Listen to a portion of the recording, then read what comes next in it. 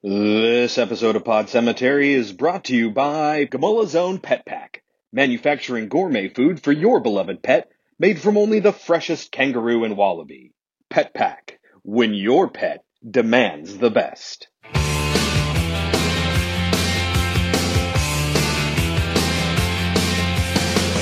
the October with the steamboats, ancient goblins and wallows come at the grand line making a sound. The smell of death is all around.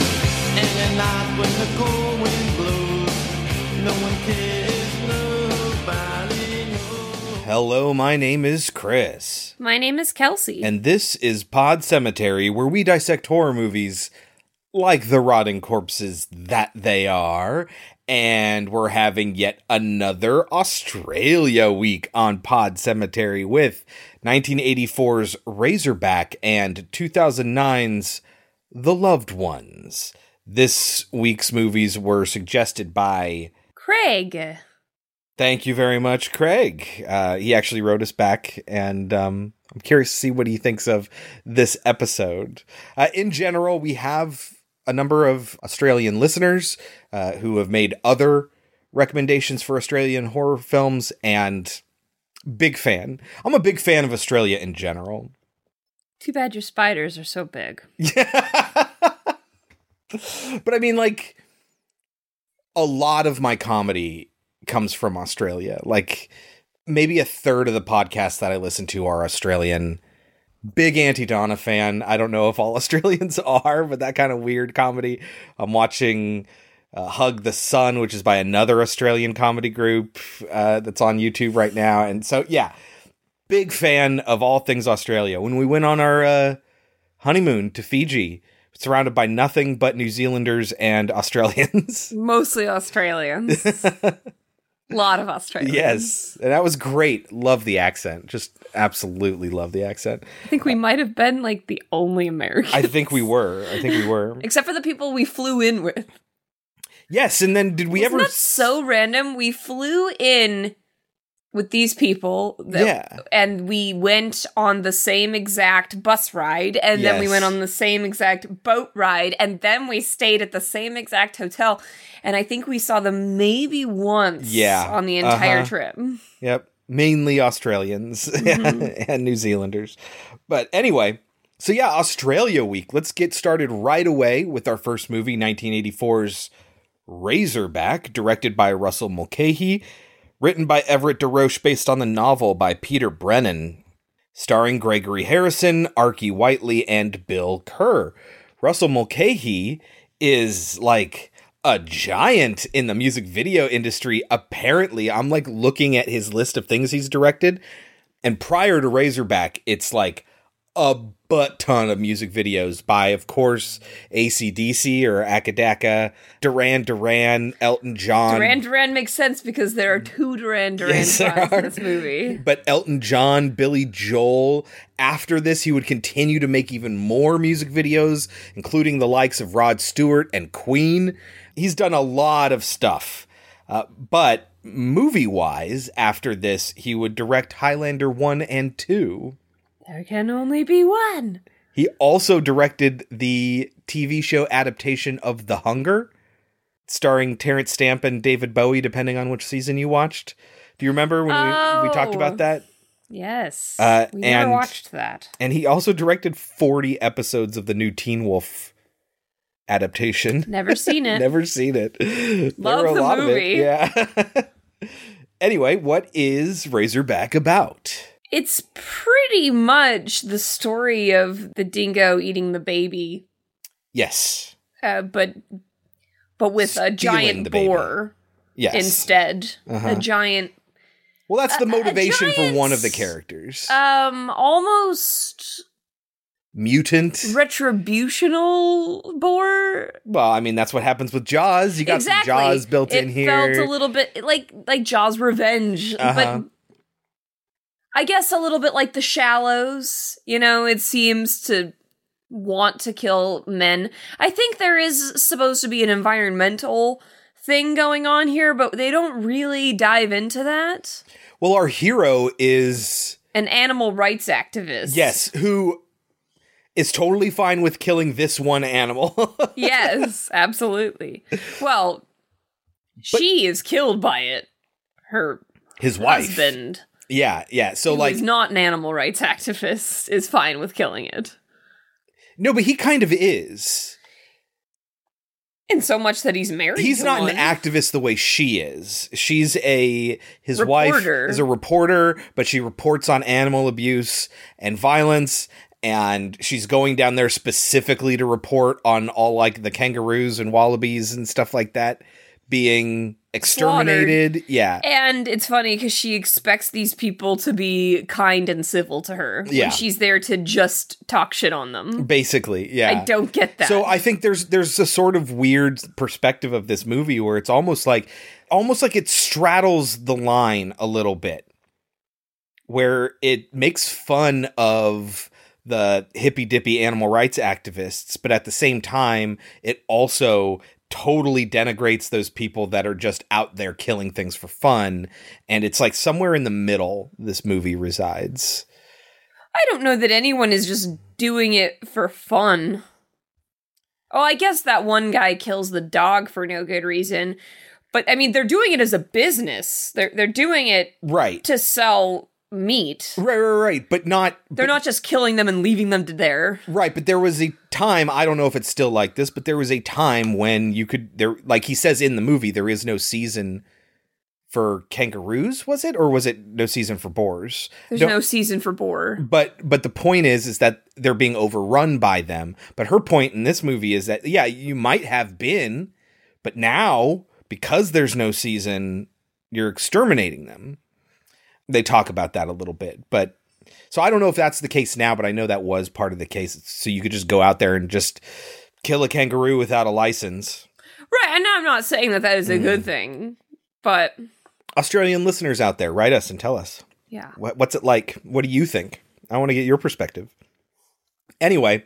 Yeah. So this animal rights lady is killed by this giant boar who has also killed other things in the past, and her husband shows up to find out what happened to her. Yes. The movie is not available with any subscription, but you can rent it for only $2 on iTunes, Amazon, Google, and YouTube, or $3 on Microsoft and $4 on Vudu. You can buy it for $5 on those same 4 services. It's $10 on Microsoft and Vudu. Should people watch Razorback? Yes, but with caveats. What are your caveats? There are extremely unnecessarily unpleasant scenes. Sure. But I do think that there's very interesting things going on in this movie and exciting things. And when you find out that the guy's a music video director, it's like, oh, I get that. That makes way more sense. Yeah, it makes a lot of sense. And I wish that there was more of that. Yes. I wish this movie was more of just a crazy acid trip out in the outback. Every time we got like a fever dream segment, I was like, I am down for this. This is awesome. It was a lot of fun. It was very 80s. I loved it. All the parts with the crazy outback asshole, I guess that's their version of hillbillies. Yeah. Like I don't enjoy those types of movies. The Baker brothers. Yeah. Anytime that they're on screen, I'm unhappy. So that sucks. Yeah, I mean, this felt a lot like Jaws to me, except for the fact that there were human villains. Mm-hmm. And yeah, it's an interesting take. And everyone's weird. Everyone, like literally everyone is a little bit weird. I don't know that the American guy and his wife are weird. They're a little weird. Are they? Why? He's just like, I'm just gonna go out hunting with these 2 fucking strangers. Yes, that is insane. But, I mean, he's led to them by this dude that he thinks he can trust, and I very specifically wrote down, why is he sending him to them? Like, it seems like he's setting him up to be killed. Anyway, we'll get to all of that. But yeah, I think you should watch it. I think it's worth watching. It does have a very Jaws vibe to it. It also gets a little bit Terminator, and we will talk about that. It felt a lot like Frogs to me. Yeah, I could see that. A lot like Frogs. I could see that. Just with boars. But you could take our advice or leave it. When we get back, we will talk about 1984's Razorback. Out here is where it will find you.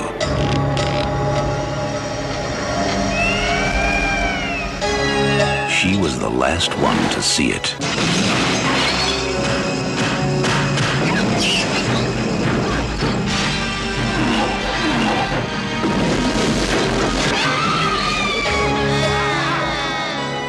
She's missing. It was an accident. Now, he must face it. Thought you might know what happened to her. Alone.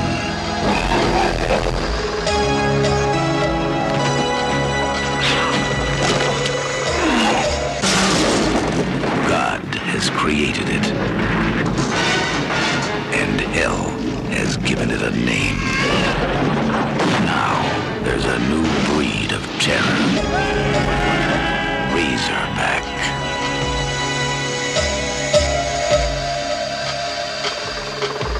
All right, Kelsey, get us started. How does Razorback begin? What is this old man's name? Jake Cullen. Jake Cullen. Mm-hmm.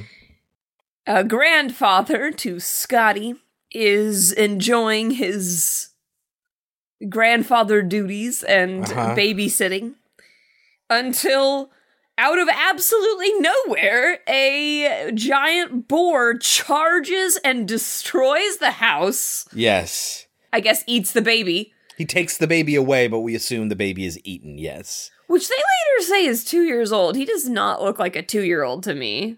I would expect a 2-year-old to be bigger than that, but whatever. And yeah, so charges through, somehow sets the house on fire. Well, the charging through sets something on fire. And I guess. And he takes the baby, and the whole house burns down. As the house is burning down, Jake Cullen is shouting out into the darkness, Scotty! I wrote down, Jesus. Yeah, I wrote down, this is an opening. Hell of an opening is what I wrote. That is an opening for sure. And so Jake is put on trial. I think the indication is that because he kills a kangaroo, perhaps the boar is charging after him. Like, perhaps the boar is, like I said, like in Frogs, fighting back in the name of nature. Uh-huh. Why a kangaroo wouldn't be able to fight back? You think a kangaroo, I mean, they fuck people up in real life. I mean, I suppose boars do as well, but kangaroos, as far as I've been told, are far more brazen.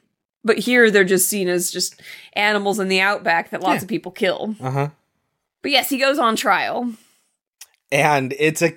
Oh, no.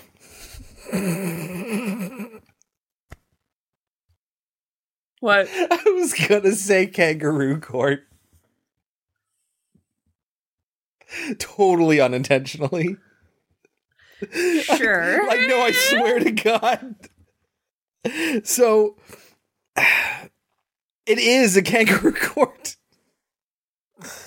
It's just like a whole bunch of people just getting together and yelling at somebody saying, you did it, didn't you? And he does not ultimately get convicted, though. Because there's not enough evidence of either way. Uh-huh. And what I thought was interesting was the court is filled with, I guess, like I said, outback hillbillies. And they take the word of one of them that a boar couldn't have taken away. Yeah. A 2-year-old. Well, but that's the thing. They don't ultimately, because a minute later you find out they're like, no, there wasn't enough evidence, so we didn't convict. Well, anyway, I also loved that he says it was an aberration, and the lawyer shoots back with, or an apparition, and everyone laughs. Oh. And I'm sitting here and I'm like, I don't think they'd know what that word meant. But they might know that he got a zinger in. Maybe. Sometimes people just respond to what they feel is happening. But so 2 years later in New York, we meet Beth Winters, played by Judy Morris. And she is actually Australian, and I called that. In the very first scene we see her, I was like, something's off about her American accent. Is she actually... And so I looked it up, and sure enough, she's actually Australian. Well, there you go. She is against the mistreatment of animals. She's famous for it. Yes, and she is going to Australia to talk about these kangaroo and... No, just kangaroo killers, right? I think she also mentioned wallabies. Wallabies, yes, that's right. Last year, more than 800,000 kangaroos and wallabies were slaughtered in this district alone. Even though I don't think we even see a single wallaby. I think we see one in the entire movie. So she is going to be leaving her husband during their anniversary, and later we will also find out she is pregnant. Yes. But we don't find that out till after she's died. Uh-huh. But also that he convinces her to go. But we get a first strange cut. Now, later these cuts will be more compelling, but this is just a weird one. It goes from their kiss to a crow cawing. There's some really interesting and weird transitions in this movie. Yes. And I'm into it. But this one was very awkward. Yeah. I guess it's an omen. But so she goes to this place in the outback with, I guess, an Australian cameraman, which is, they don't explain that. How are they related? How did she meet this guy? She works for some organization. Okay. They're in Gamola. And I don't know if that's how the Australians pronounced it, but it's how all the Americans who actually say the name of the town pronounce it. But for some reason, like I said earlier, she seems to think that these people are going to be hospitable towards her when she is polite. When she is very clearly here to do nothing but tear them down. Well, and the thing is, this is a small outback town that's populated by nothing but hunters. Like, that's all these people do. There aren't, like, you know, a bunch of families and shit there. Yeah, exactly. And the fact that she feels as safe as she does for as long as she does is odd. It's a sort of arrogance that she has. Like, you know, I'm on the side of right and you can't fucking touch me. Mm-hmm. But you're out in the middle of nowhere in a foreign country and surrounded by people whose livelihoods you're trying to destroy. There is no way I would have gone anywhere without that cameraman. Yeah. But she does. She ends up going, like, out without him after he's done for the day, takes the camera and goes investigating on her own. Not to say that she deserves anything she gets. Of course not. But of course not. I would be too scared to go around for this exact reason. Yeah. Especially, it's not like she's just walking around the town. She is specifically going to catch people on camera doing things they're not supposed to be doing. Like, in awful conditions. Like, you have put yourself in danger at that point. Yeah. Again, you don't deserve what happens to you, but there were precautions you did not take. She does actually talk to Jake Cullen at one point here, briefly. He seems to be like... She thinks he's going to be her big story. Yeah. She does not understand at all what she has gotten herself into. And when she's asking him, like, what he does is he hunts razorbacks, and she's like, how can you do that? And his response is, I don't know. There's something about blasting the shit out of a razorback that brightens up my whole day. Roughly how many razorbacks would you kill in a season? There isn't a season for razorbacks, girlie. Then why kill them? You ought to know. There's something about blasting the shit out of a razorback that brightens up my whole day. She's like, oh shit. And he just drives off, nearly running her over. Yes. And then when she goes inside the local pub / hotel or whatever, the dude, who's one of those brothers who will eventually... One of the Baker brothers. Try to rape her, but thankfully not be successful. He throws darts at her, and they end up going into a chalkboard. And I don't know that I believe that a dart would go through a chalkboard. Yeah, I could see that happening. But I don't think that they would be sharp enough to go through a chalkboard. But they do. But she is kind of a badass. She pulls him off the wall, drops him in his beer, and walks away. And everybody laughs at him. And that was fun. Yeah. I like that they don't just side with him because he's one of them. Yeah, I think they don't like the Baker brothers either. The Baker brothers are kind of insane. I think a lot of the hunters here are a little bit made uncomfortable by them. And it's weird that no one else has ever seen the boar in all this time, because she will see it almost immediately. Yeah, almost immediately. Well, because it needs to happen for the story to happen. I guess, but in 2 years, no one has seen it, and then she sees it the day she arrives. That's weird, right? Anyway. She goes out to the Baker Brothers factory, I guess, where they work with a few other people. To film them doing illegal practices. And you think she's going to get away with it because she's in her car, listening, by the way, to Duran Duran. Uh-huh. But you do not expect them to be so crazy that they run her off the road to try to rape her. Yes, she doesn't expect it either. Now, here's the odd part. They do not intend on killing her. When the boar shows up, they take that as an opportunity to leave her to die. Mm-hmm. But killing her was not part of their plan. And I'm like, wait, did you not expect her to report you? And say what? That they raped her? Says who? Have proof? Such as? Listen, hey, I am on your side. I'm explaining why a lot of people do not report rapes. It's a huge problem because what evidence do you have? Semen? It was consensual. She's only saying now that it wasn't. Why would anyone sleep with him? All I'm saying is it fucking sucks. It does. It just sucks. I'm sure that they're just arrogant and they're crazy and they're idiotic and they're like, whatever, call us a rapist. I don't give a shit. We have a bad reputation in town anyway, and we're not going to go to jail for it. Well, but as I said, she ends up fighting him off and they are scared away because the boar is there. And this is it hits their truck. Yeah, and this is a good opportunity to leave her to be killed by the boar. Yeah, it hits their truck first, almost as if it was offended by the rape or attempted rape. Or I think, personally, that the boar is aware of these men. Yeah, they have the big spotlight on the top of the truck. They are terrorizing his outback. Uh-huh. And I don't think he understands that there's a rape happening. I think that he wants revenge on these people. Yeah. Which I guess would be why he charged after Jake Cullen in the first place. But they had not set up that I guess he killed the kangaroo in the very first shot, which is why. But again, why wouldn't he have gone after these men in the last 2 years who clearly kill way more animals than Jake Cullen? What are the boar's motivations here? I would like to know. Anyway, the boar ends up being crazy strong.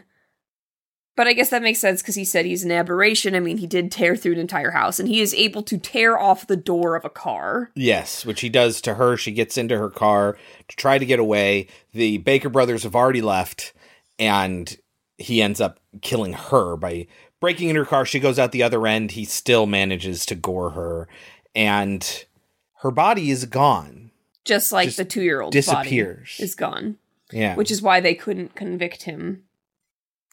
Which is why it's insane that they convicted the mother at the actual story. Only for a couple years, thank God. Yeah. And then, way later, they ended up finding the child's clothing. Yeah. In a dingo's, lair or whatever. And it's just that woman spent 4 years of her life in jail for that. And with a dead child. Mm-hmm. Now, after we have just watched all of this, like I said, unnecessarily unpleasantness with her and the brothers, the tone suddenly shifts to almost lighthearted comedy when the husband shows up to Australia and, comedic when he's driving on the wrong side of the road and stuff. It's very real. Uh-huh. And he borrows a car from a guy that's never going to see his car again. Yeah, I mean, he is, but it's just funny how it's just bring it back in the morning. He doesn't need it. And okay. But that car is not returning in the morning. No, it's not. So, yes, he shows up. He borrows the innkeeper's car. Because there's no car rental place around here. Are you kidding? Where do you need to go? Oh, you just need to talk to Jake Cullen? Fine. He's 30 miles that way. Take my car. He gets in on the wrong side of the car. When he starts driving, he drives on the wrong side of the road. Yes, very funny. And it's weird. It's weird. It's really, really weird. Driving on the wrong side of the car on the wrong side of the road. I don't know why the Brits did that. They've ruined it for several countries. Well, there's this... Most of the world drives like we do. It's weird.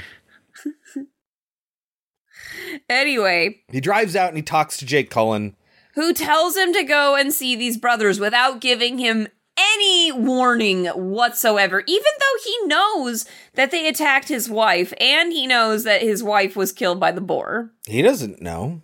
He assumes he found her. He does say, I know how you feel. So he knows right away that she was killed by the boar, even though the official story is she fell down a mine shaft. Yes, but he knows that it was also the brothers because they had their butcher knife in the sand or whatever. Like, he understands that they were there. He even approaches them because what he wants is them to confirm that the boar exists. He doesn't really give a shit what they did to the woman, but he uses that as leverage against them. Like, I know you were there. I know you were attacking her. I want you to admit that the boar exists. And they say, fuck you. We're not going to admit anything. She fell down a mine shaft. Penny! What do you want, Jake? You were there. We were where? You and Dicko. Eh? You saw it? What was it we saw, mate? What was it? All right, where's Dicko? Well, Dicko didn't see it, mate. He didn't see any boars or he didn't see any women.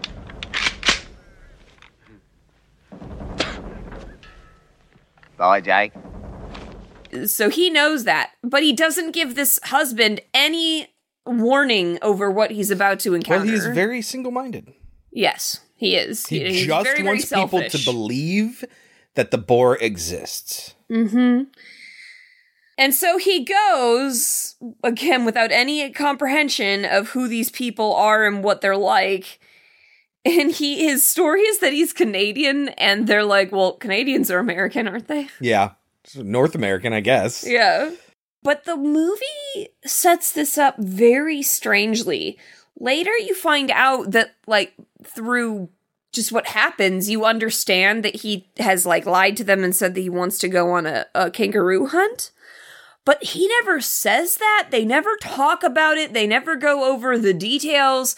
Nothing. He's just playing along with it this whole time. He just suddenly is staying with them and going out in the outback with them in the middle of the night. In this very small town, it's just, people are just hospitable.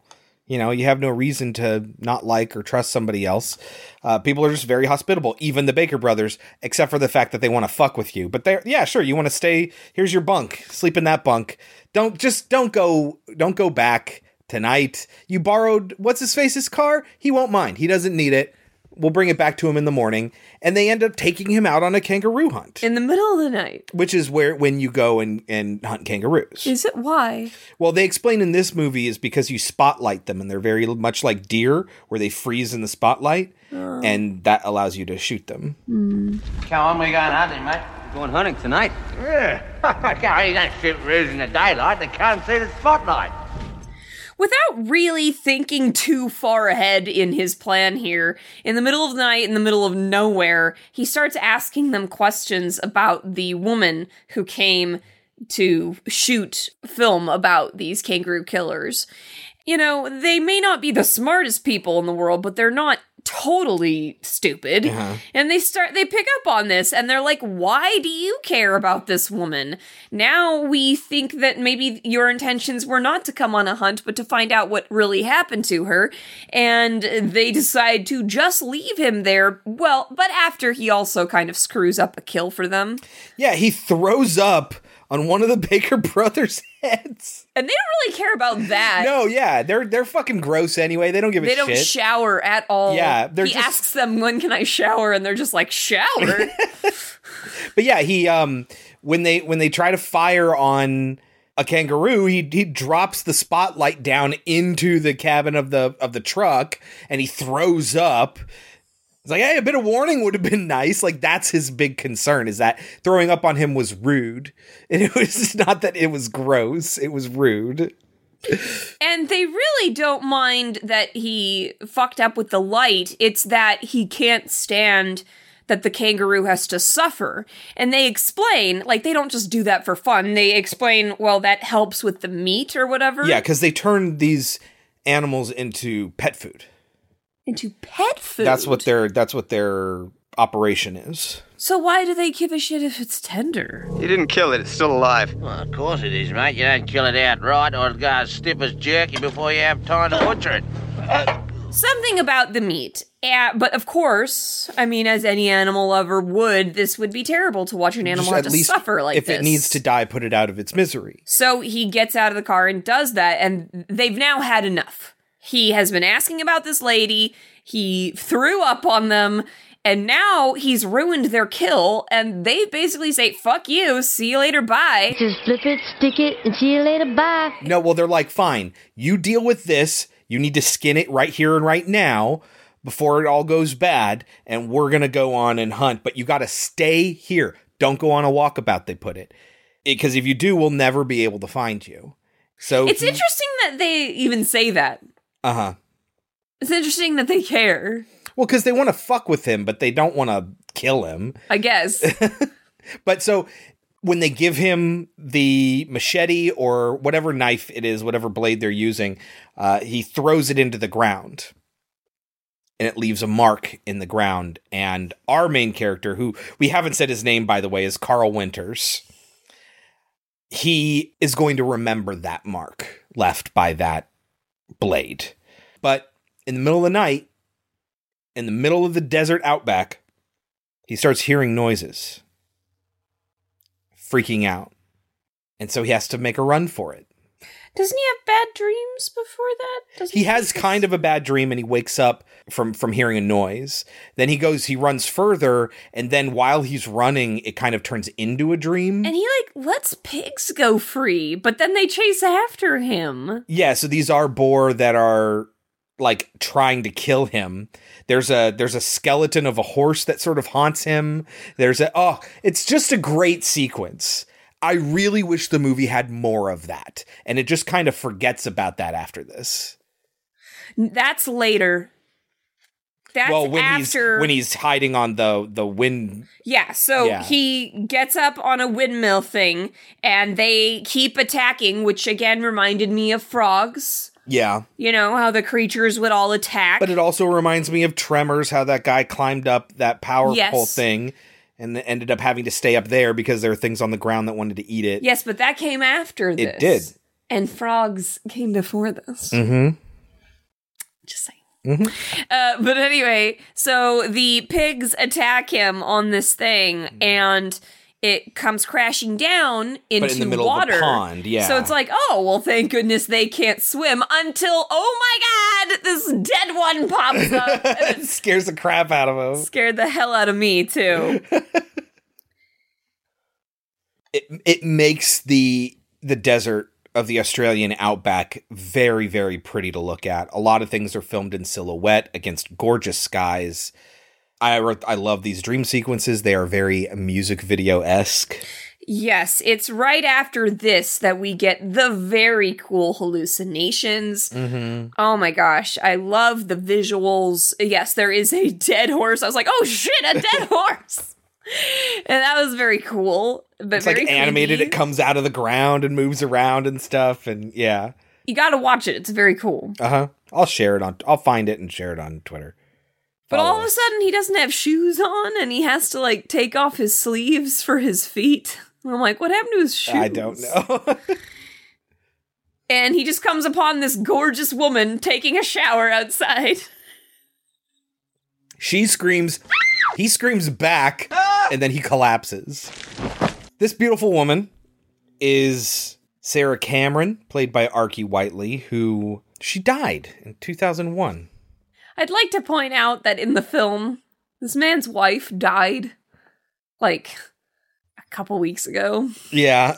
And he just gets into it with this new chick right away.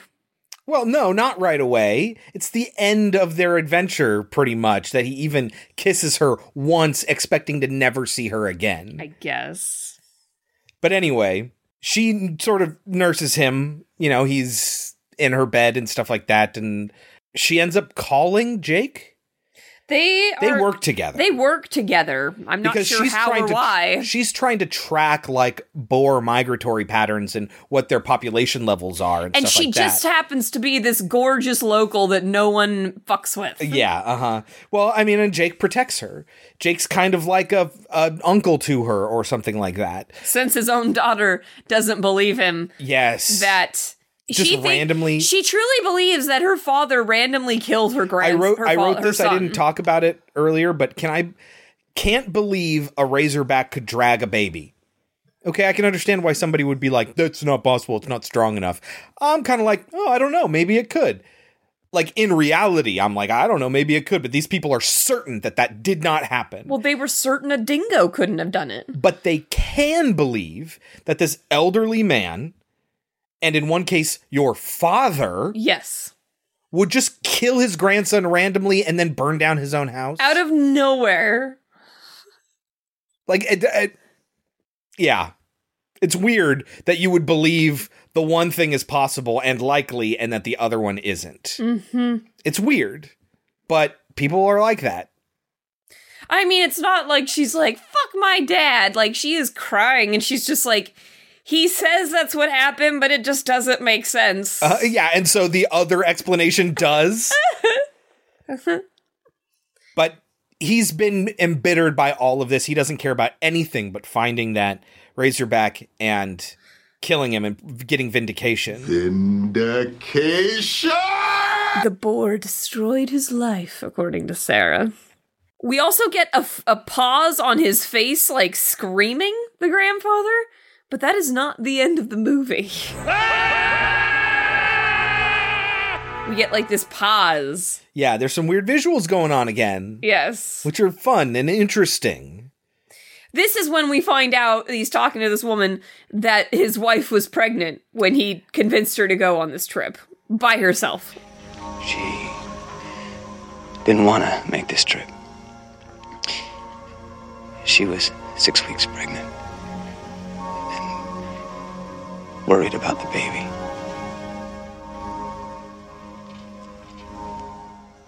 I'm the one that convinced her to go. Yeah, I have written down here, I'm sorry, she was 6 weeks pregnant? When was that? Yeah, we never knew that before. So, Jake alerted to the fact that the Razorback might be back because the dude heard him and saw him, maybe. He goes out to look for him while Carl heals up a little bit from his awful night out in the wilderness. And he finds the boar. He finds the fucking boar. This is when he says, Jesus wept.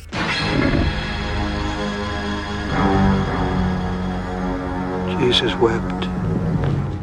Which, okay. About how big it is? I guess. He ends up getting attacked by the Baker brothers. Yeah, they find him and...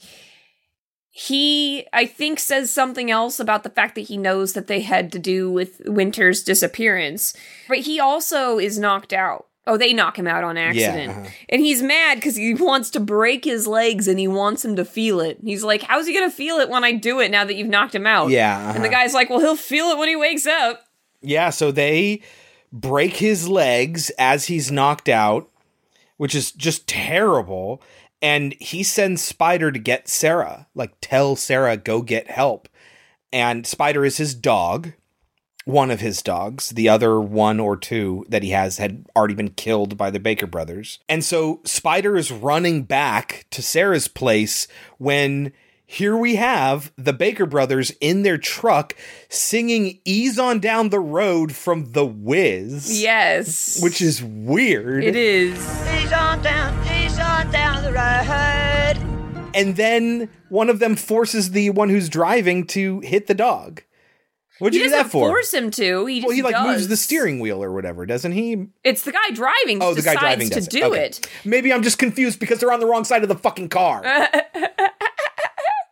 Anyway, yes, he intentionally runs over the dog and the other's like, why'd you do that for? And he's like, oh. Yeah, and the other one is the one that never really wants to do, like, the crazy evil shit that the other one wants to do, but he also never says anything about it. It's very similar to, pardon my random reference, from The Stand, in the very beginning with Lloyd Henreid and his partner. Yes. His partner is the crazy one who wants to kill everybody, and Lloyd Henreid's just kind of like... down for whatever, I guess. I guess? Yeah. It was very similar to that. But these two make more sense because they're brothers. So it makes more sense that he would be more okay with it. Very similar to From Dusk Till Dawn. Oh, yeah. Okay. Where he just puts up with his brother because it's his brother and he loves him, but he also knows that he's a crazy asshole. But he's also a psychopath. Like, that's the thing. Like, he's not sane and just is dealing with the psychopath. They're both crazy. Yes. The dog's been hit. Sarah will find Spider dead in the road later and know that something's happened to Jake, and so she and Carl are going to go looking for Jake. But in the meantime, Jake's out in the middle of the outback here with broken legs, and he is nearby that pond where Carl was and claimed to hear the Razorback. And he hears the Razorback as well. And so he goes into this shed or something that's there by this pond and ends up getting attacked by all the wild boar, but they can't get in because the door keeps slamming on them because it's like spring loaded. Yes. And every time they try to get in, it like slams on them and they run away and he laughs at them. Yes. But then comes the giant Razorback, which blows the whole entire door off and ends up killing him. And fucking Jake is dead, who you might think originally was supposed to be your hero. This guy who has been hardened by the loss of his grandson. Nobody believes his story, but he's going to prove himself right. No, he's not our hero. He dies. You think that the animal rights activist might be the hero? Nope, she dies. It's her fucking husband that comes in later that's our real hero. Mm-hmm. Yes, and he has an epic showdown with this boar. Well, they're going to go looking for Jake, and they'll find him here. I have very few notes for the end of this film. It's fine. There's not a lot going on here. What Carl figures out is the Baker brothers were there. He finds the marks in the ground from their blade. He's like, they were there. They fucked him up. They left Jake to die. They must have done the same thing to my wife. He starts to put things together, and he hunts them down, and he finds the slightly more sane one, who I think is Benny Baker. They get in an altercation and he falls down a well, a mine shaft or whatever, with the cable, and he's like holding onto it. And he's like, let me up. And he's like, no, you need to tell me the truth. What happened?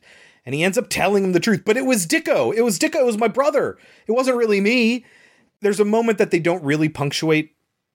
But what's happening here is that Carl is doing the same thing to Benny that Benny did to his wife, which is, I'm not going to do anything. I'm also not going to help. I'm just going to stand by and let what happens happen. Mm-hmm. And that is that the line goes loose and dude falls all the way down this mine shaft, screaming. And that's the end of Benny Baker. But now he's got to track down Dicko, who is at the warehouse where they slaughter the animals and package the food and everything. And so he goes to kill him and they get into a fight. Oh my gosh, yes. And this crazy psycho, like, when he has him by the balls pretty much, he's just like, I'm a kangaroo. Because he thinks that will stop him from because he has him in the spotlight. And he's like, oh, look, you have me like we have the kangaroos. Yeah, and he's just trying to... And when Carl doesn't shoot him, he's like, just fucking shoot me already. Just kill me. You showed mercy to the kangaroo. I'm a kangaroo.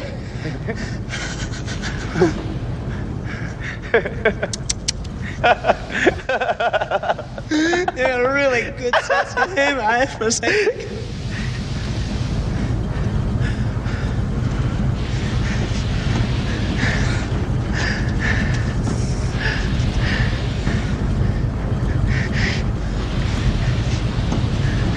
Well, shoot me!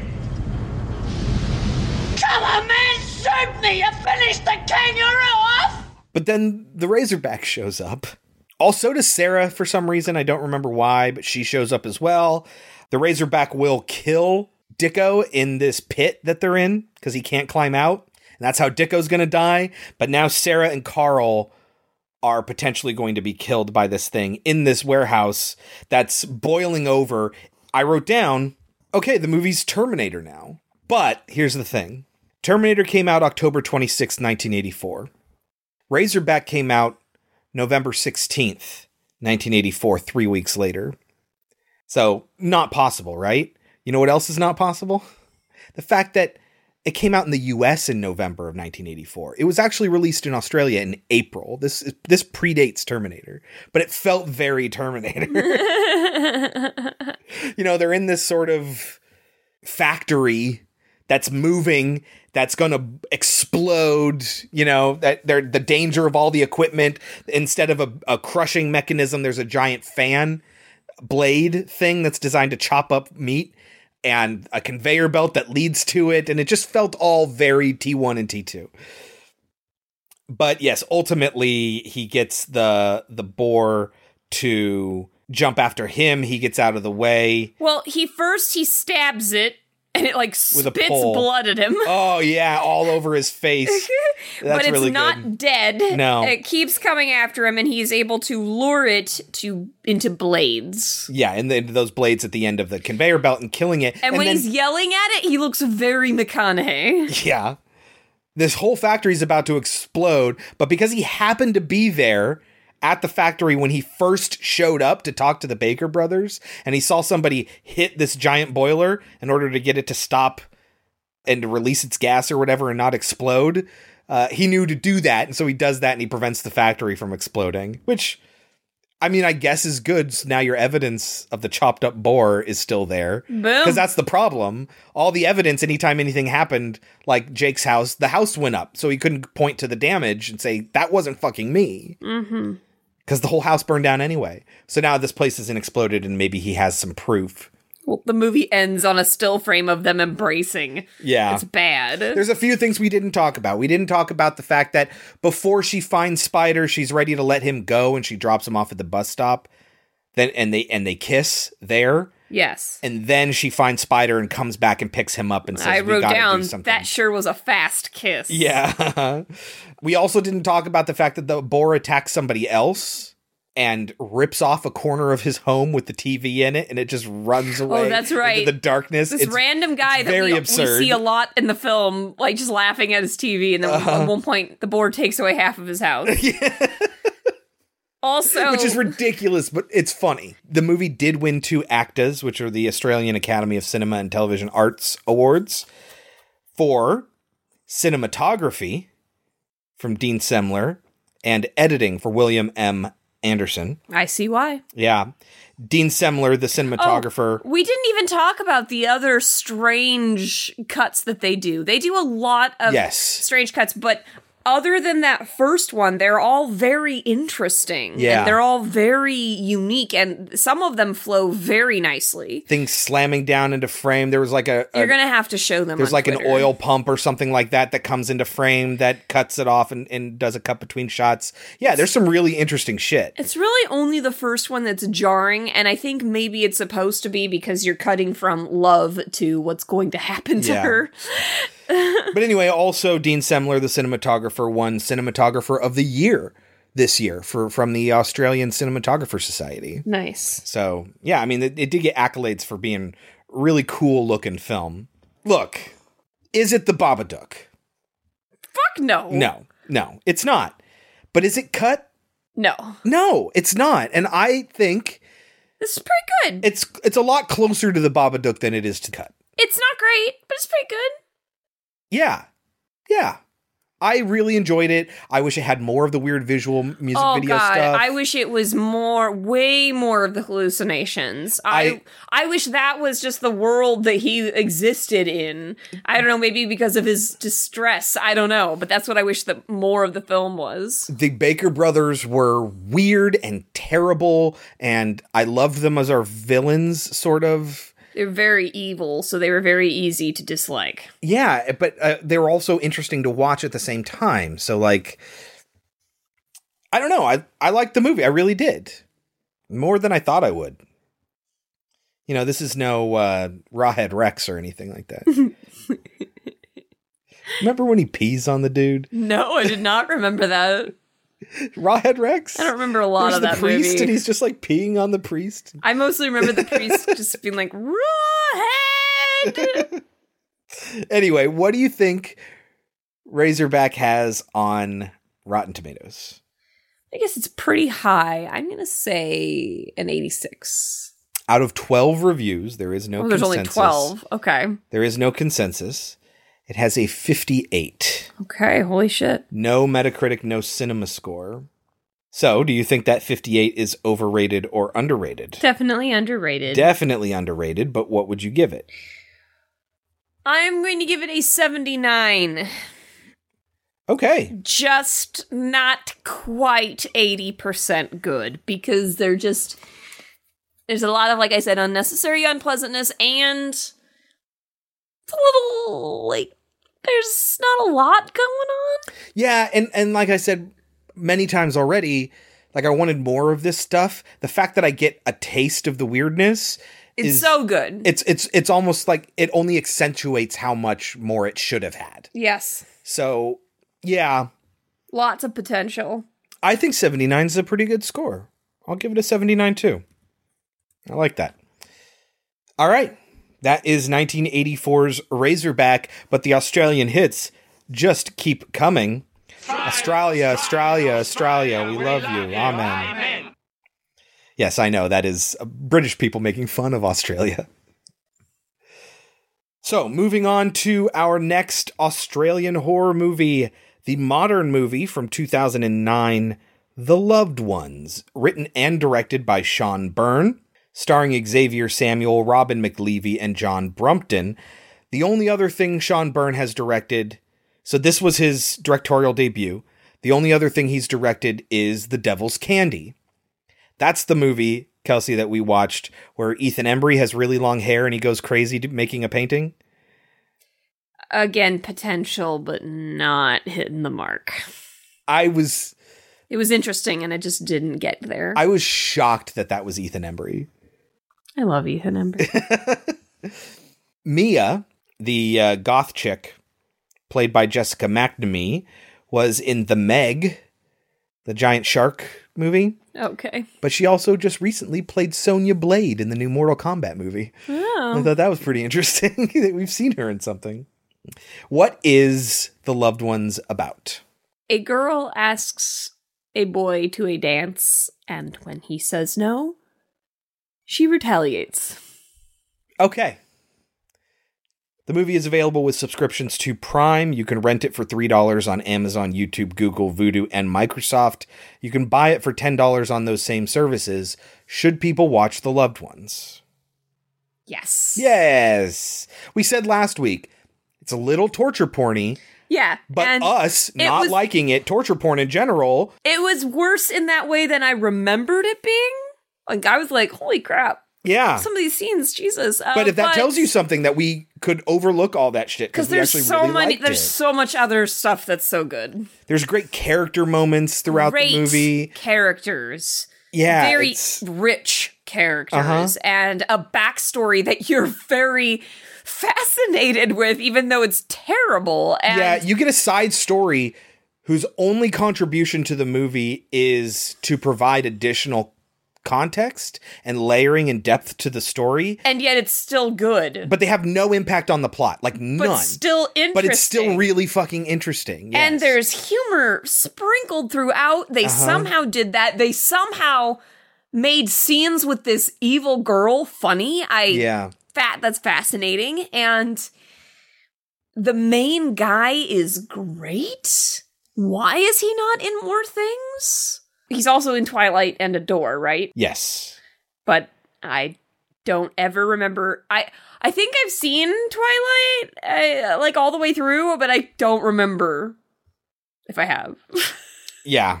It's not a great franchise. No.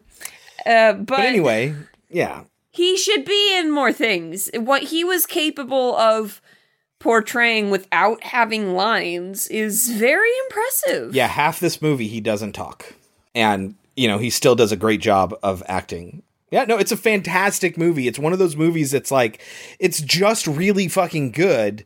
Why haven't more people seen it? But then, if anyone knows horror cinema, they probably already know about this movie. A lot of you guys have probably already seen this. I mean, we did. Before we started doing the podcast, we saw it and we loved it. So, yeah, I think there's a contingent out there that, of course, they know what Loved Ones is, but there are those people out there that have just never even heard of it, and it's just really good. So I would recommend that you watch this movie. So would Kelsey. You can take our advice or leave it. When we get back, we will talk about 2009's The Loved Ones. You coming to the prom? Yeah, I'm going with Holly. Come on. Yes! She said yes! pretty as a picture.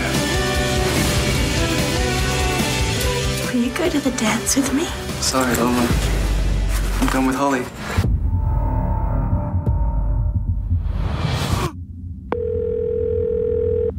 Hi, this is Brent. Leave a message. Brent's done this before. He's always turned up.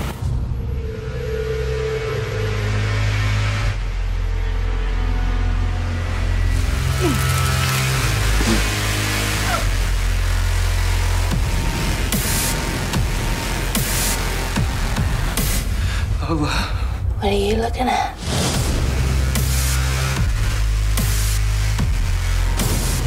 Say happy. Happy. Suck it. Show me!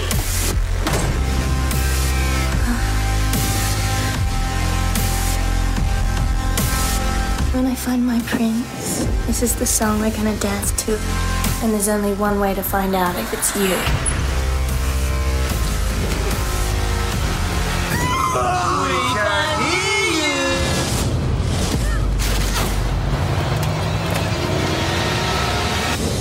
Boys shouldn't hit girls.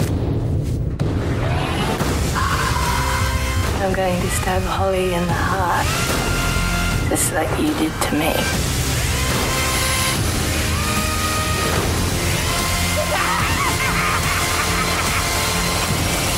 All right, Kelsey, get us started. How does The Loved Ones begin? Have you heard about the Lonesome Loser?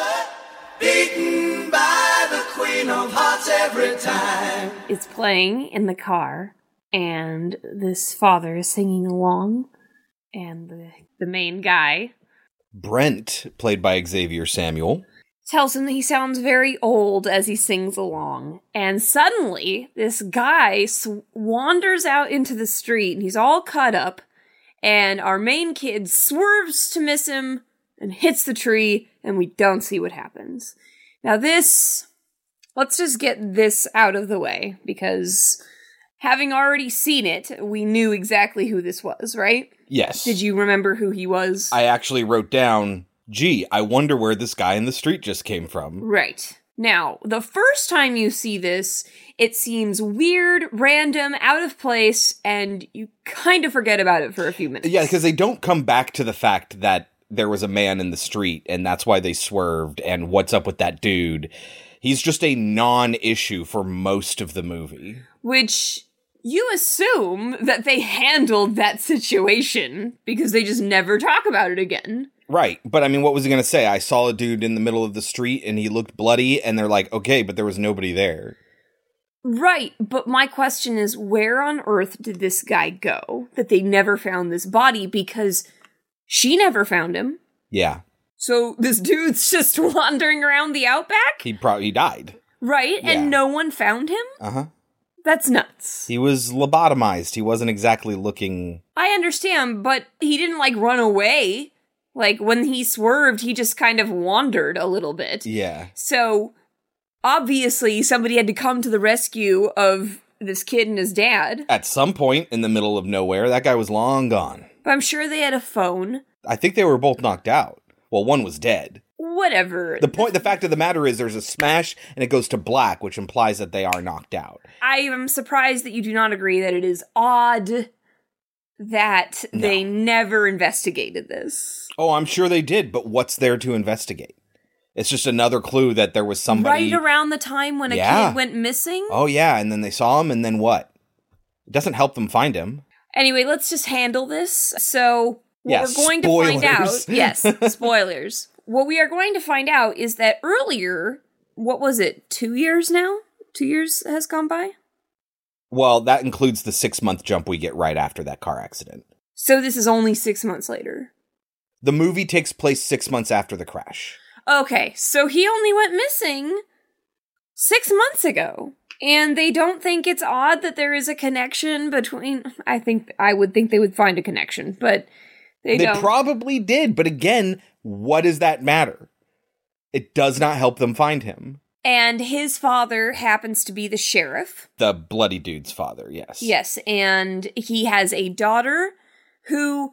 We don't know if she was goth before this, But the implication is that she is not handling it well. Not handling her brother's disappearance well. She's going to have a breakdown later on in the movie and ask one question of her dad. Why'd you stop looking? Why can't you find him? And it kind of sucks knowing... Or why couldn't you find him or something like that, yeah. And it kind of sucks knowing that because there are a lot of moments that will be kind of funny at the beginning with her and her father. Yeah. And you think it's just because she's this goth chick and her father's a straight-laced sheriff. Rebellious kid, and yeah. But knowing later why she is the way that... Or at least the depth that she is... is because her brother went missing and they never found out where he was. Kind of ruins the humor at the beginning of the film. But so this is foreshadowing what will happen to our main character, Brent. All that carving and stuff and the lobotomy is what our poor Brent is going to have to encounter with Lola.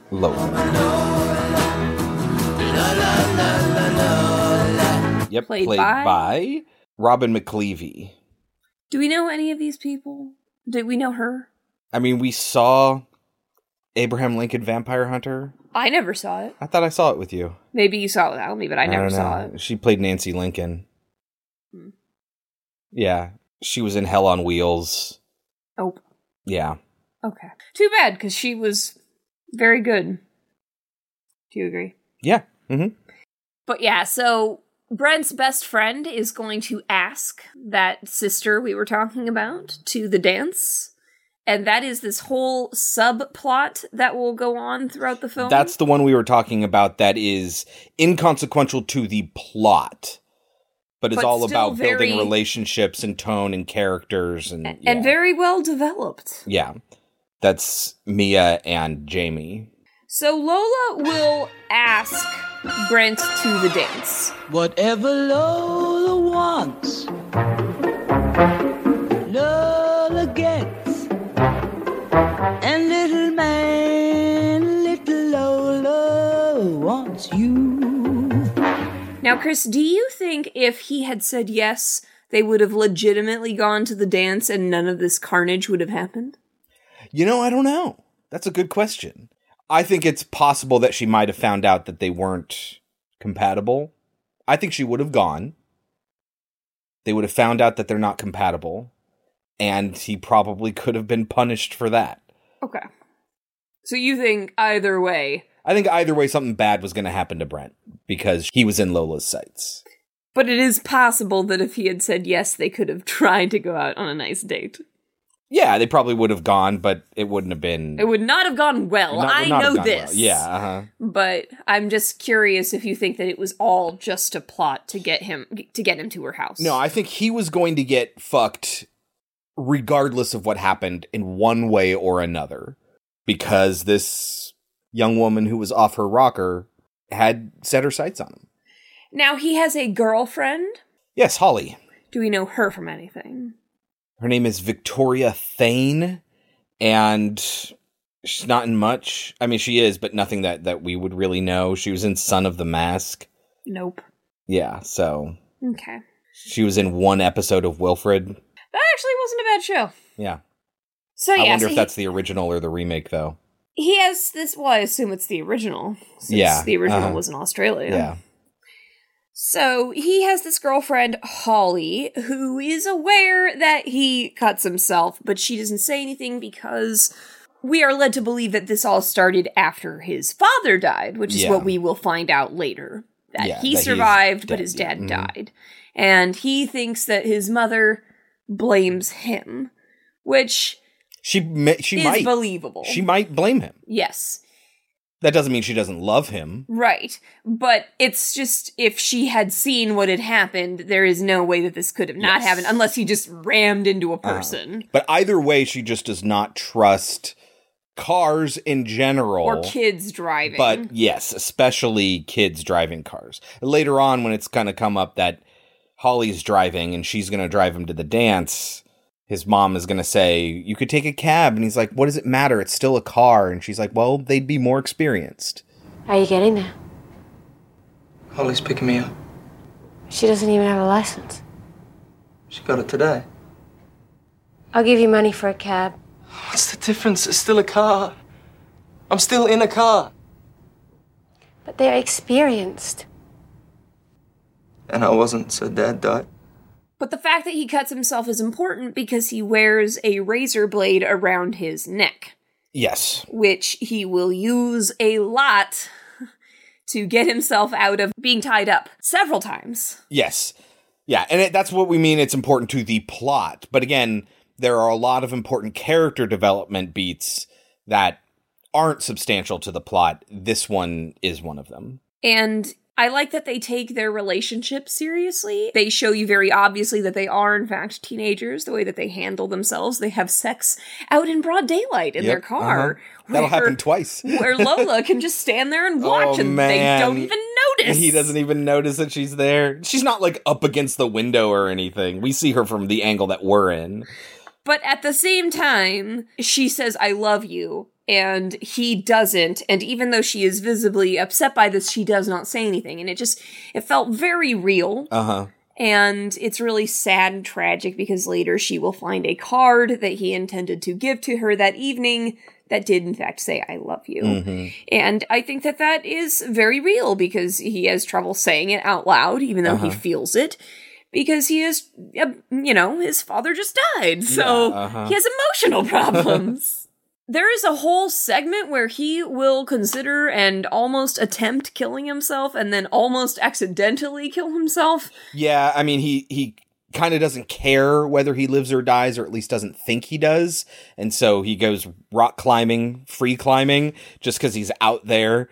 And he's just hanging there like, oh, if I fell right now, it'd just be all over. But when he actually slips, the rocks move, and he freaks out and panics and realizes, oh shit, I don't want to die. But he might actually fall and hurt himself. But he doesn't. He actually climbs up to safety, and there's this moment of peace right before he gets attacked by this weird man. Yes, he is abducted.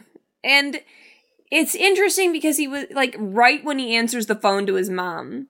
And I guess the implication is that she thinks he just hung up on her because they had kind of a fight. But at the same time, doesn't it sound like he's being muffled and abducted? The phone falls. And she does find it, which tells her that this is scary, but the cop still thinks, he's done this before, until they find his iPod later. Yeah. Because a kid would leave his phone, but not his iPod. Well, number one, it's just a flip phone, so it's not like it's a smartphone and all of his stuff's on there. Yeah, I guess this is 2009. Uh-huh. When your iPod was way more important than your phone. Yes. It was a weird flashback seeing that iPod with the dial on it. Oh, I had one of those. God, remember interacting with that thing? That was so great. I loved that thing. Just spinning around in circles. I just play around with that just for fun. Playing solitaire. When his best friend goes to pick up the rocker chick, the dog immediately goes for his balls. Yes. And later he will explain, I've got weed in my pocket, which is why your dog went after my dick. And she asks him, why did you tell me that? And he goes, oh, because I didn't want you to think I had a hygiene problem. And she's like, did you think I was going to suck your dick or something? And it's just so sad because he just wanted to explain that he doesn't reek. It's really a cute moment. And she is just giving him a hard time. I don't think she really, she just has a bad attitude right now, Yes. But she does kind of like him. Yeah. When they get to the dance, he tries to slide across the hood of the car and fails epically. It's great. And she still just sits there and waits for him to open the door. I love every awkward slide over a car hood in any movie ever. I love it. I love it. I love it. It was a lot of fun. It was very real. It was a lot of fun. And I think what really clinches the fact that he is missing is the fact that his dog shows up and has been stabbed. Yeah. Because the dad thought that he actually killed the dog? That's my guess, yeah. But he didn't. He, clawed him with a hammer. Yeah. That's how they finally convince the sheriff that something bad happened to him to go out there and look because the dog showed up and was stabbed. So we see the father who we don't yet know is the father, but he's the father of Daddy. Lola. I don't think we ever actually get a name. Okay. And as a matter of fact, Lola is credited as Princess. Oh, that's weird because they give her the name of Lola. Right, but she's Princess and he's Daddy. That's like the characters. We see him stop and pick up roadkill, and we don't know what for yet on the way back. And when they get to the house, he takes him out, and Lola's like, oh my god, you killed him! You've ruined it! He looks dead. I didn't use that much. You've ruined it!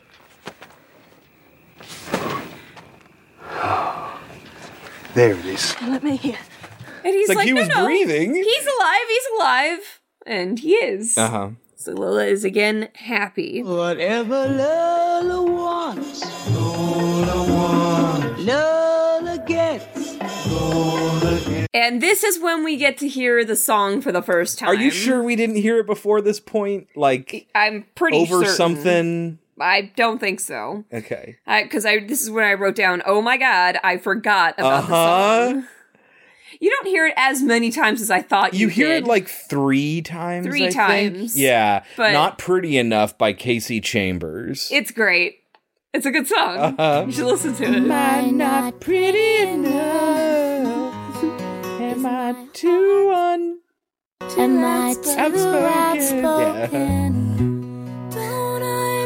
I wish I could remember the rest of the lyrics, but I can't. It's a good song. Legitimately. But so we see that she is looking at her photo album, which we don't get a good look at just yet. We see the dad very creepily watching his daughter. Of course, she does ask him to stay while she changes into the prom dress that he has bought her. This hideous pink dress. But still, he is creepy and attracted to his daughter. But he's very uncomfortable by that. Like, if you didn't watch the movie, it's not like he's just like, yeah, or anything like that. Like, he recognizes that he thinks his daughter is pretty, and that makes him very uncomfortable. But he does love his daughter. So how does he express his love for his daughter while tamping down his sexual attraction to her? It's very weird. Yes. Very creepy. But so he tells her that she's pretty as a picture. Which makes her very happy. And she actually is a pretty girl. She's a good-looking girl, yeah. So our poor Brent wakes up at the dinner table. Who else is at the dinner table, Kelsey? Well, first he sees Lola, which he thinks is odd. He sees the dad, which is weirder. But then he sees Bright Eyes, and Bright Eyes kind of makes him realize his predicament and what he has in store for him, which wakes him up out of his stupor. Bright Eyes has been lobotomized. It is a woman that we assume is her mom. We will find out later, confirm she is her mother. Yeah. She will call her mommy as she kills her at the end. Now, what I have to assume happened here, because we will not get any sort of backstory. What I assume is a long time ago, she was probably the first person to be lobotomized. Yeah, Because I have to assume Lola was jealous of the love that her father gave to her. And then the dad did it. But it seems or like something such happened and she was going to leave, and in order to keep her there, he did that to her, because we know she's never done a lobotomy before. Right. So, like, he's done all of them. Right. And how they do it is apparently a Jeffrey Dahmer thing, where he would drill a hole in the skull and then pour boiling water in. But he poured acid. And none of his victims survived. They would die. Yeah. But apparently water doesn't kill you. But it was a thing he tried. Well, no, I don't think it's supposed to necessarily be like, oh, this was the problem with Jeffrey Dahmer. We've solved it. I think it's just, you can suspend disbelief and say that these people survived. But yes, so either way, regardless of what happened, that's how he got her to stick around and stay compliant while he and his daughter can be fucking weirdos. But yeah, she's at the table and she has that mark on her forehead. Now, the first time I saw this film, I did not understand at all what they did here. I still didn't understand it this time, and Chris had to explain it to me. What do they do to him? Oh, they inject... It's either... draining cleaner or bleach. I think the director explicitly used the term bleach. They inject it into his vocal cords to fuck it up so he can't talk. Which is why when he how screams, that wouldn't kill you, I don't know. It is very likely that it would have at least gotten into his lungs and fucked him up. He wouldn't have been able to breathe. Not in the same way that like drinking bleach would kill you. Going into your lungs would be even worse. It'd be very bad for you. But the idea is that they've paralyzed his vocal cords so he can't speak. He can still scream, but it probably hurts. This is why they say, "We can't hear you," when he's screaming. We can't hear you. Yeah, and they laugh. He has one more word from this point through the rest of the movie that he speaks, and that is toilet. What?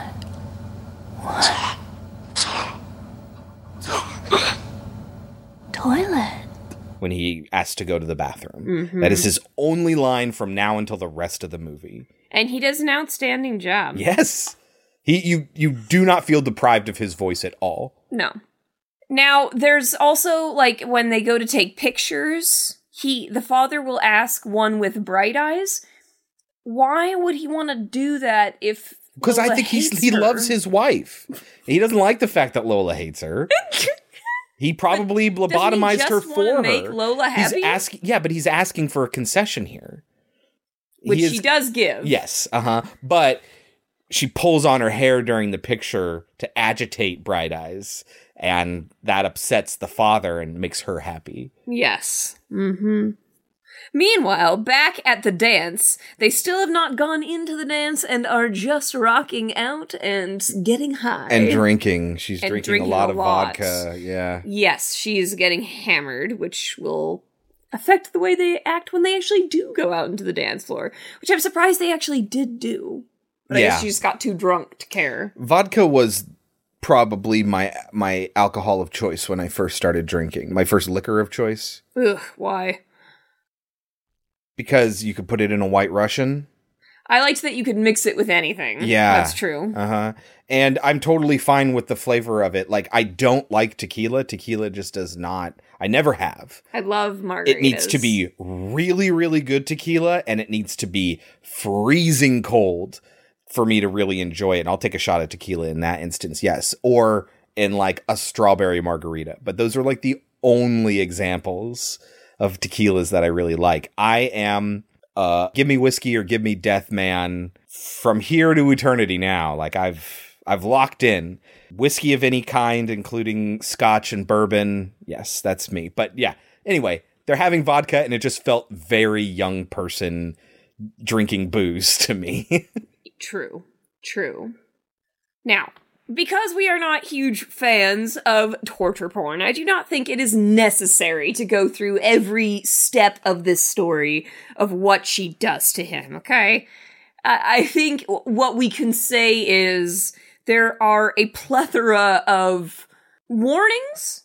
They do give a lot of warnings, like, the idea is if you play along, we won't hurt you, I guess? Because, I mean, they do have a plan. They plan to cut him up. She plans to put her initials on him and eventually lobotomize him. But the idea is that if he plays along, they won't hurt him. Did you get that impression too? Yeah, like the idea was they're trying to find a partner for her, like Bright Eyes is for Daddy, and they're trying every guy they can, and they don't care that they don't want to kill them, but if they have to die, then they have to die. I don't think they don't kill any of them. Because they start this, when we find out about their history, which is fascinating, how on earth they're getting away with this and not getting caught, I don't know. Yeah, it's not like a huge town and there are a bunch of kids going missing. Yeah, it's a tiny town. Yeah, but the first few were like young kids. Yes, when she was very, very little, which, I mean, that makes you think that Bright Eyes happened when she was very young. And But again, I would understand if just that the father was nuts and that influenced Lola. It's just that he'll do anything for Lola, and Lola was already kind of nuts, I think, is the idea. But how at such a young age would Lola have any idea of what she would want her father to do? Well, she hadn't reached an age where she understood really right or wrong, or what she did was very No, basic. I get all that. And so she knows what she wants, and then Dad, who was also crazy, would do anything for his daughter and kidnaps the first kid. But I mean, it had to have started with the mom. And I'm just very curious somewhere thereabouts. How that happened. Oh, you're saying that maybe he kidnapped the kid because Lola had like a huge crush on him. Yeah. And then the mom was like, what the fuck? And they did it to her. That's what I'm thinking. Or that something to that effect. That would make more sense. Mm-hmm. Or even still, just he had to choose between his wife and his daughter because his daughter was a terrible, terrible kid and hated her mom. And dad was like, I'll do anything for my daughter, and chose his daughter over his wife. I understand that. How is your decision to lobotomize? I think the dude was already crazy. I assume that as well. He's just so weak-willed that he will do literally anything for his daughter. So why not just kill her?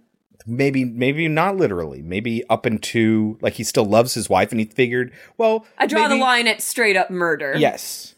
Okay. I'll buy it. Anyway, there are a plethora of things that are done to him and to Bright Eyes as well that are very uncomfortable. So he ends up saying he has to go to the bathroom. Like Chris said, he uses the word toilet. I don't know if his plan was to go to the bathroom and run away. I don't think it matters if he really had to pee or not. I wrote down in my notes, he is threatened, he is forced to pee in front of them at pain of death. If he doesn't in 10 seconds. Pain of his penis being nailed down. Oh, yeah, that's it. You're right. I wrote down, dude, I don't think I could go under that pressure, even if I did really have to go. Mm-hmm. But he manages to. They give him a 10-second countdown. She unzips his pants and pulls out his dick and then drinks something out of a cup, like milk or whatever that they're drinking, and then forces him to pee in that cup. And when he starts to pee, finally, they get to like 1 or whatever. She's like, oh, he's crying. And then she wants to, like, kiss it and make it better. And I'm like, oh, my God. But then she says, or should I bite it off so she can never touch it again? Yeah. And that is when he has already gotten his feet out, I guess? But he just kicks her, and he has undone his hands. Yes, by that point with his razor blade, and he runs away while Daddy is taking care of Lola, who's been knocked into the table and the table smashed and all of that. And he has hidden under the car, which is a good idea until Daddy gets into the car, and then he's like fucked. So he runs up a tree. Yeah. Where Lola proceeds to throw rocks at him until he falls down. Yep. And then knives into the feet, into the floor to get him to stay in place. This is when she carves into his chest and we don't see it. Well, he refuses to cry because he knows it would make her happy. Yeah. He's a very strong character. Mm-hmm. We should mention that throughout all of this, he is assessing the situation. Mm-hmm. He's trying to stay as alert as possible. And they show that from his perspective. He's looking around. Like, he's a very strong, intelligent character. Yeah. But yeah, so then she shows him her album. Yep. Of all the little boys. And we see the sheriff's son who got away. We assume he died, is what she says. And this sparks the memory. Of the guy that he almost hit in the road. That's the one that got away. And we're also now starting to put together the thing going on with the sheriff who we've met, his daughter Mia, why she's behaving the way that she does. And I'm still left here wondering, how did he get away? Where on earth is this person? Somewhere in the outback. There's a lot of fucking nothing out there. I mean, imagine if you were up in Fresno or Barstow or any of those places and you wandered off into the desert. How long would it be before somebody found you? Or the forest? But yes, then she says that she is ready to draw on him, and she does, and they pour salt all over it. Is it salt? I didn't know if it was like an abrasive cleaner, like a lye or something like that. I thought it was salt. Yeah, it's some sort of white powder on his chest. We don't actually see the carving itself, but we see the end result. Which is her initials, right? Yeah. And like a heart, yeah. And a circle around it. Yeah, and she's drawn hearts on all the photos she has of him and a red dot in the center of his forehead where the heart sort of meets the cleavage of the heart. Mm-hmm. The cleavage. There's a real definition to cleavage. We get a cut to the dance where she is very drunkenly hanging on him and giving him a hand job on the dance floor. She's grabbing his dick. I don't know if it's necessarily giving him a hand job. I think the indication is that she is giving him I don't think it's the most comfortable thing in the world for him. Oh, no, not at all. Yeah, but she's just like desperately at grabbing at him and hanging off of him, and everyone's looking. She's like, what the fuck are you looking at? Until like the principal or somebody catches them and kicks them out. Get out of here. And so they then go to have sex in the car. And he comes and he says, when I said don't do it here, I meant off the school premises. Yes. If you want to do that sort of a thing, I suggest you go somewhere else. When I said go somewhere else, I meant off school property. It's a fun contrast because it goes from them dancing on the floor to Lola and Brent dancing. And he has to stand in place. With his feet. Because his feet are nailed to the ground. They both have knives that have been hammered into his feet. And she's forcing him to not dance, but rock back and forth. Yeah, And this is when she discovers that it has always been Daddy that she's really wanted. Yeah, because he's not good enough. It's not going to work. This is another one that's failed. And yeah, so she starts dancing with her daddy and tells him that, how can I find another man when you've always been the one? Yes. And you think something's going to happen, and like, holy shit. And he sits down because he realizes he left his razor blade. It fell on the chair and he needs to hide it from them. So he plops down into the chair and they're like, what the fuck? Right as they're like gonna kiss. As they're about to kiss, yeah. Yes. And so he sits down to cover the razor blade, and that snaps them out of their reverie, and they decide it's time to feed them, right? Yes. Mm-hmm. So this is where they move the couch, they open the trap door in the floor, and we see that all the previous victims that survived are in the basement, people under the stairs style. Yes. Except there are no stairs here, it's just a pit with a hole in the center of the roof of this pit. And that's where they're going to throw the roadkill. Yes, that is the food that they give them. And she makes them sing for their supper, and they all can only screech because they've done the same thing to all of them with the bleach. Yeah, with the boiling water. And so then she is going to do the drill through the skull, which is the picture on the cover or the poster. Yeah, where she has the drill. Daddy's going to let her try. She's going to do it for the first time. And so she starts to drill. And here's the thing. His brain might not have ever been touched by that drill, but it definitely makes its way through his skull. How thick is a skull? It's not that thick. A lot of what makes a skull great is its shape, like an egg. An egg is really, really weak, but like if you put pressure on it, it disperses pressure across the whole surface. That's why it's like rounded like that. Like it's really cool, but it's not that thick. Like you hear it break through, and it almost certainly broke the membrane that's there in between the brain and the skull. He would be losing pressure in his skull really, really fast. He wouldn't have been able to keep blood in his brain. He would have bled so goddamn much. So that would kill you? You're just going to have to accept it. But that would kill you. Likely with the scenario that happens afterwards and all the stuff he's doing, he would have passed out and probably died from blood loss. No blood getting to his brain or staying in his brain. Because that's leaking out everywhere. But it's just a concession that you're going to have to make, that they went a little bit far on the sound effect. Let's just assume it cracked his skull and it didn't actually pierce any membranes or anything like that. Because he does specifically tell her just enough to break the skull. Yes, and then they're going to pour the boiling water in, and when they're trying to do that, she accidentally spills some on Daddy, who's holding his head in place, and he freaks out. She asks him to make it bigger. And so he does. He drills the hole even bigger. But that gives Brent the time he needs to undo his restraints. And then he bursts up. Takes the knives out of his own feet and stabs Daddy with them. In the neck, repeatedly. And he falls to the ground, seemingly still alive, but certainly dying. And he punches Lola, and you think he knocks her out, but he doesn't. Yeah. And he throws Daddy into the pit, who is very quickly eaten. Yes. By the people under the stairs. Uh-huh. And as he's watching that, he gets tossed in. He gets hit or something like that and tossed in by Lola, who has gotten back up.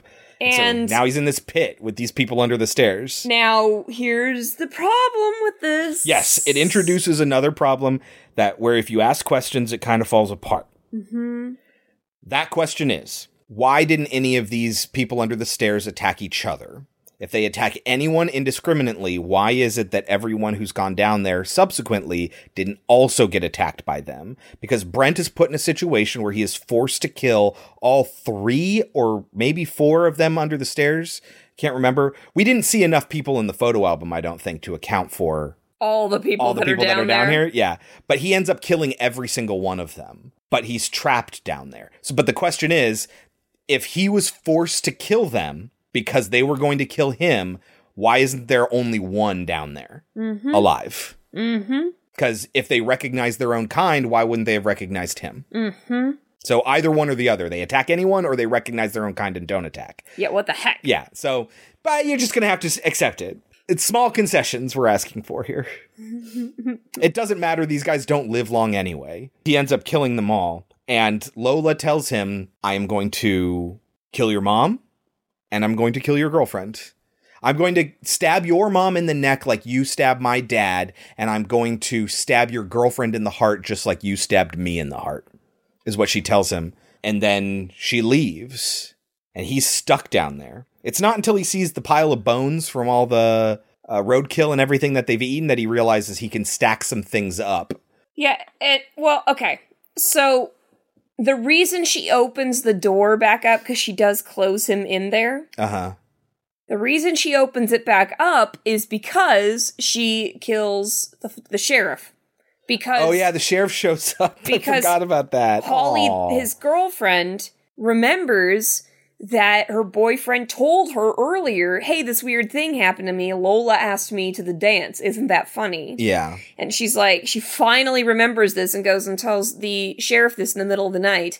So the sheriff immediately goes out to check on it. And Lola immediately proceeds to murder him. Uh-huh. And so she pushes him into her pit of and then people. He grabs the gun and wastes all the bullets. Uh-huh. But as Chris points out, he's probably not in his right fucking mind.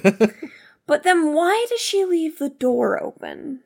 You could say it's her arrogance, but I don't take Lola as the type to just take chances. I think she's just really angry, especially now that the cop showed up and she's like, I'm gonna kill fucking, like she ends up walking down the middle of the street after this. She is not in her right mind either. That is a good point. Yes. But so, yes, Brent makes a pile of bodies and is able to escape, which is good because Lola is going after his girlfriend who just happens to be driving down the same road that Lola is walking down the middle of it. Okay, here's another thing. So first, there's a few notes I have here. She smothers Bright Eyes with a pillow before she leaves. We find out it's her mom. Yeah, and calls her mommy. She says, "Good night, mommy." Yes, but it's the name of another horror movie. But which is another is it Australian? I don't. Or is it New Zealand? No, it's not. It's neither. It's like Swedish or something. Oh, German. But she is a lobotomy victim who is then smothered with a pillow. You either know what I'm talking about or I will spoil another fantastic movie for you. So I'm not going to tell you specifically. Yes. And it's shot very similarly. Oh yeah. Uh-huh. Also, the sheriff doesn't call it in when he's investigating. Yeah, no. I'm like, call it in first, you dingleberry. Yep. He doesn't call it in. Mm-hmm. Now here's, I bring up all these notes because I have a note for this. When Holly runs into Lola's walking down the street and singing. Yeah, am I not pretty enough? Is my heart too broken? Do I cry too much? Am I too outspoken? Don't I make you laugh? Should I try harder? Why What do you see right through me? She's walking down the street, and Holly is driving from behind, which doesn't make any sense.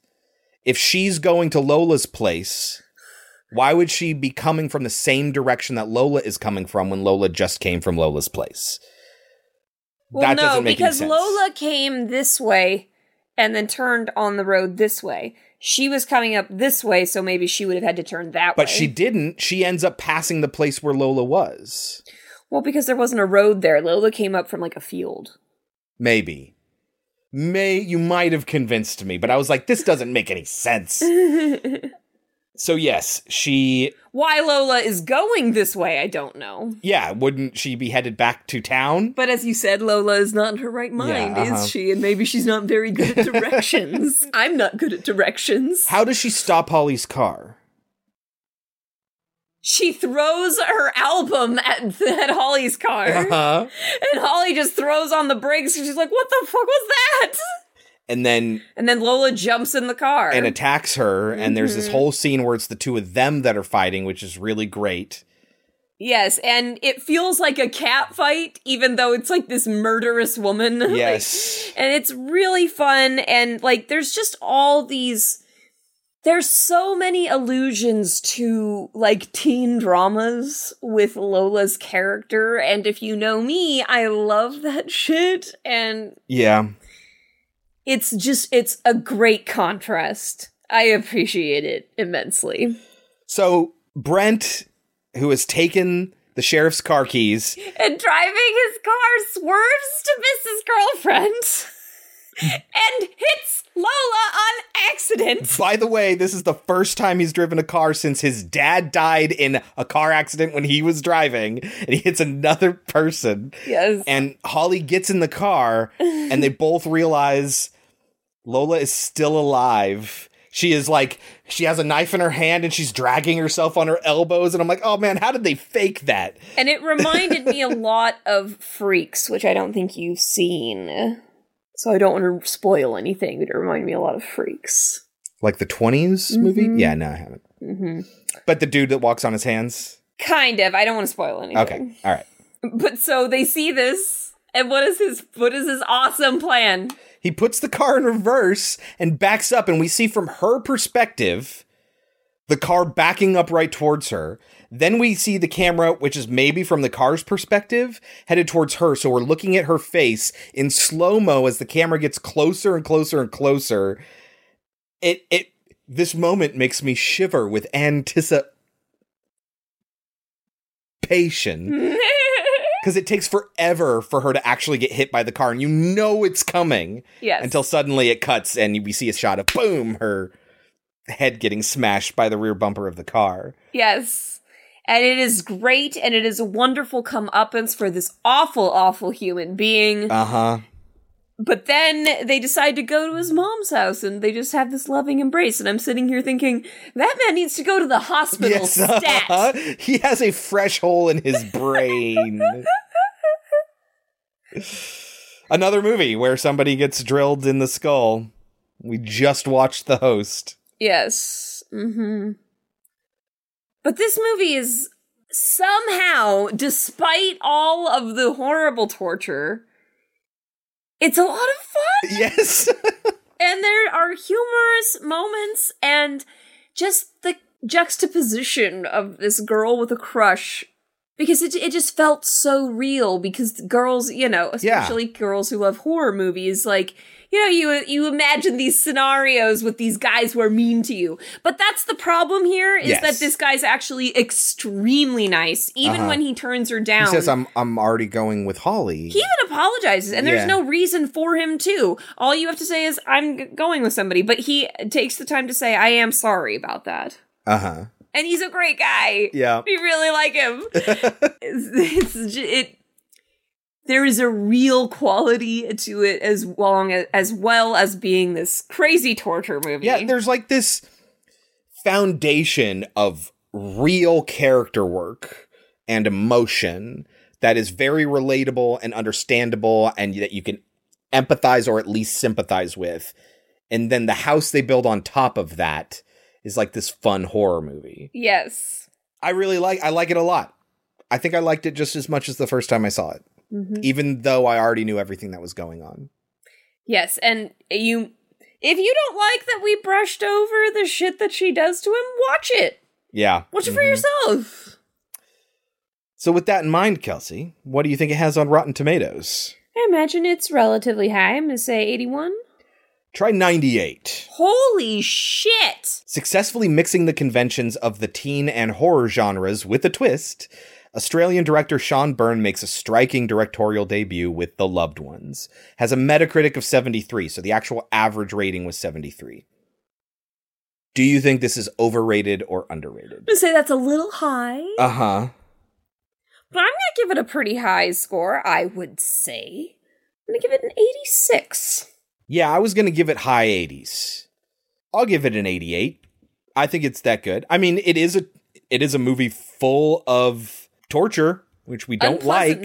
Yeah, and we overlook that because of how much we enjoy it, and it doesn't, like, somehow it makes it work for us, which we freely admit, like, we don't have anything necessarily against torture porn. It is just not for us. And so recognizing that it's not for us, we still really liked this movie in spite of it. But it is there. If it didn't have that, I don't know how we would have felt about it. But yeah, I'd say 88 for me. They somehow took a genre I do not like and it made me not only entertain the entire time, but enjoy myself for most of it. I mean, I can understand how such a high percentage of people walked away with a positive feeling about this movie. If even we did.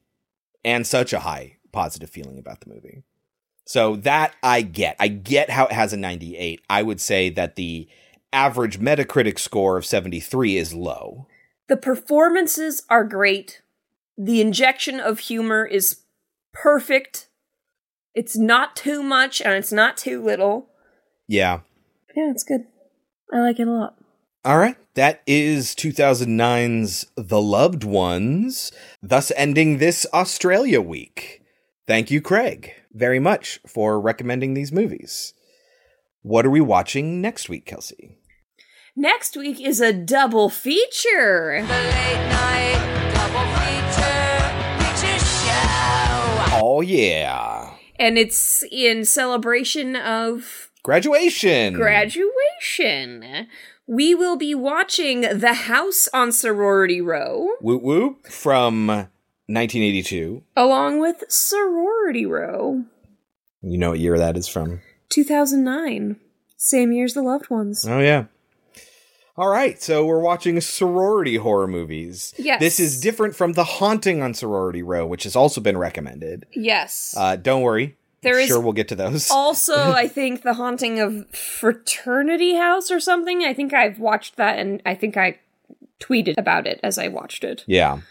Something like that. But we saw this a very long time ago. Yeah, I don't remember anything about it. I do remember the beginning. I do not remember anything about, like, what happens. But I do remember the premise. It is a prank gone wrong. Shocker, I know. Yeah, I have here, after a seemingly innocent prank goes horribly wrong, a group of sorority sisters are stalked and murdered one by one in their sorority house while throwing a party to celebrate their graduation. Yes. I don't think I've ever seen the remake, though. We'll see. We'll see how it is. Mm-hmm. That is next week. Until then, you can always find us on our website, podcemetery.com. Follow us on Twitter @PodCemetery, where we just post tons of shit. Don't forget to subscribe to us in your podcatcher of choice and rate and review. A 5-star written review is the biggest help you can give us there, but even bigger than that is sharing us with your friends. And even bigger than that is listening in the GD first place. Thank you all very, very much. We love each and every one of you. Until next week, I've been Chris. I've been Kelsey. And this has been Pod Cemetery. But before we go, Kelsey, any last words? Look out for the Piggy Wiggies. Am I not pretty enough? Is my heart too broken? Do I cry too much? Am I too outspoken? Don't I make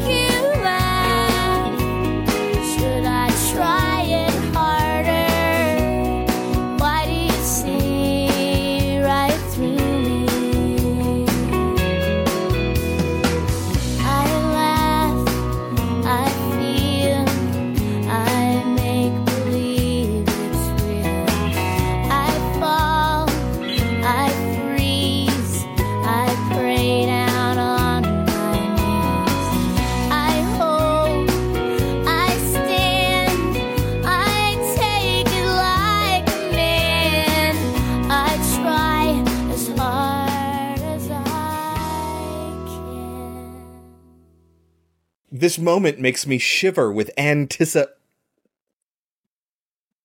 Hello, my heap hurt. Last year, more than 800,000 kangaroos and wobblies were... Wobblies? Last year, okay? Fucking kangaroos. WTF, mate? You can come. But I am tired. Okay, then have a nap. But then fire the missiles. Fire the missiles. What are the Boers' motivations here? I would like to know. There's this meme online where it's all these things that Americans are dicks about, like... Oh, yeah, how we still use the imperial measurement system. And Fahrenheit and stuff like that. We say, the rest of the world says this, and we say no. And then the very, very end, it says, drive on the right side of the road. And we say, hell yeah! And Britain says, wait! He was in Fury. The fuck is Fury? The tank movie with Brad Pitt. Nope. Seriously? Nope. It has Shia LaBeouf. Really? Yeah. No. No idea what that Michael is. Pena. No, John Bernthal is in that movie. Who's John Bernthal? Punisher. Oh. Yeah. Jason Isaacs. Really? Yes. Jesus, that's a stacked cast. Yeah, no, it was a big movie. That's why I'm like, I don't understand why. What's it called? You don't know. Fury. Fury. Nope. It's the name of the tank, I think. No knowledge whatsoever. It's a David Ayer movie. What the fuck is that? Oh my god. This is gonna go so deep. David Ayer did, he wrote a lot of things, but he did Suicide Squad, End of Watch. I liked Suicide Squad. It's a shame what they said about that movie. I mean, the villain sucked, but other than that, it was great. But yeah, he's more a writer than anything. But he directed Bright. Ooh. He directed the Suicide Squad, yeah. End of Watch. Everybody Street loves Kings. End of Watch. Yeah. The Tax Collector. Don't know what that is. But so, to get himself out of knots, out of being tied up. But when he actually, am I not pretty enough? We're not there yet. She accidentally patient.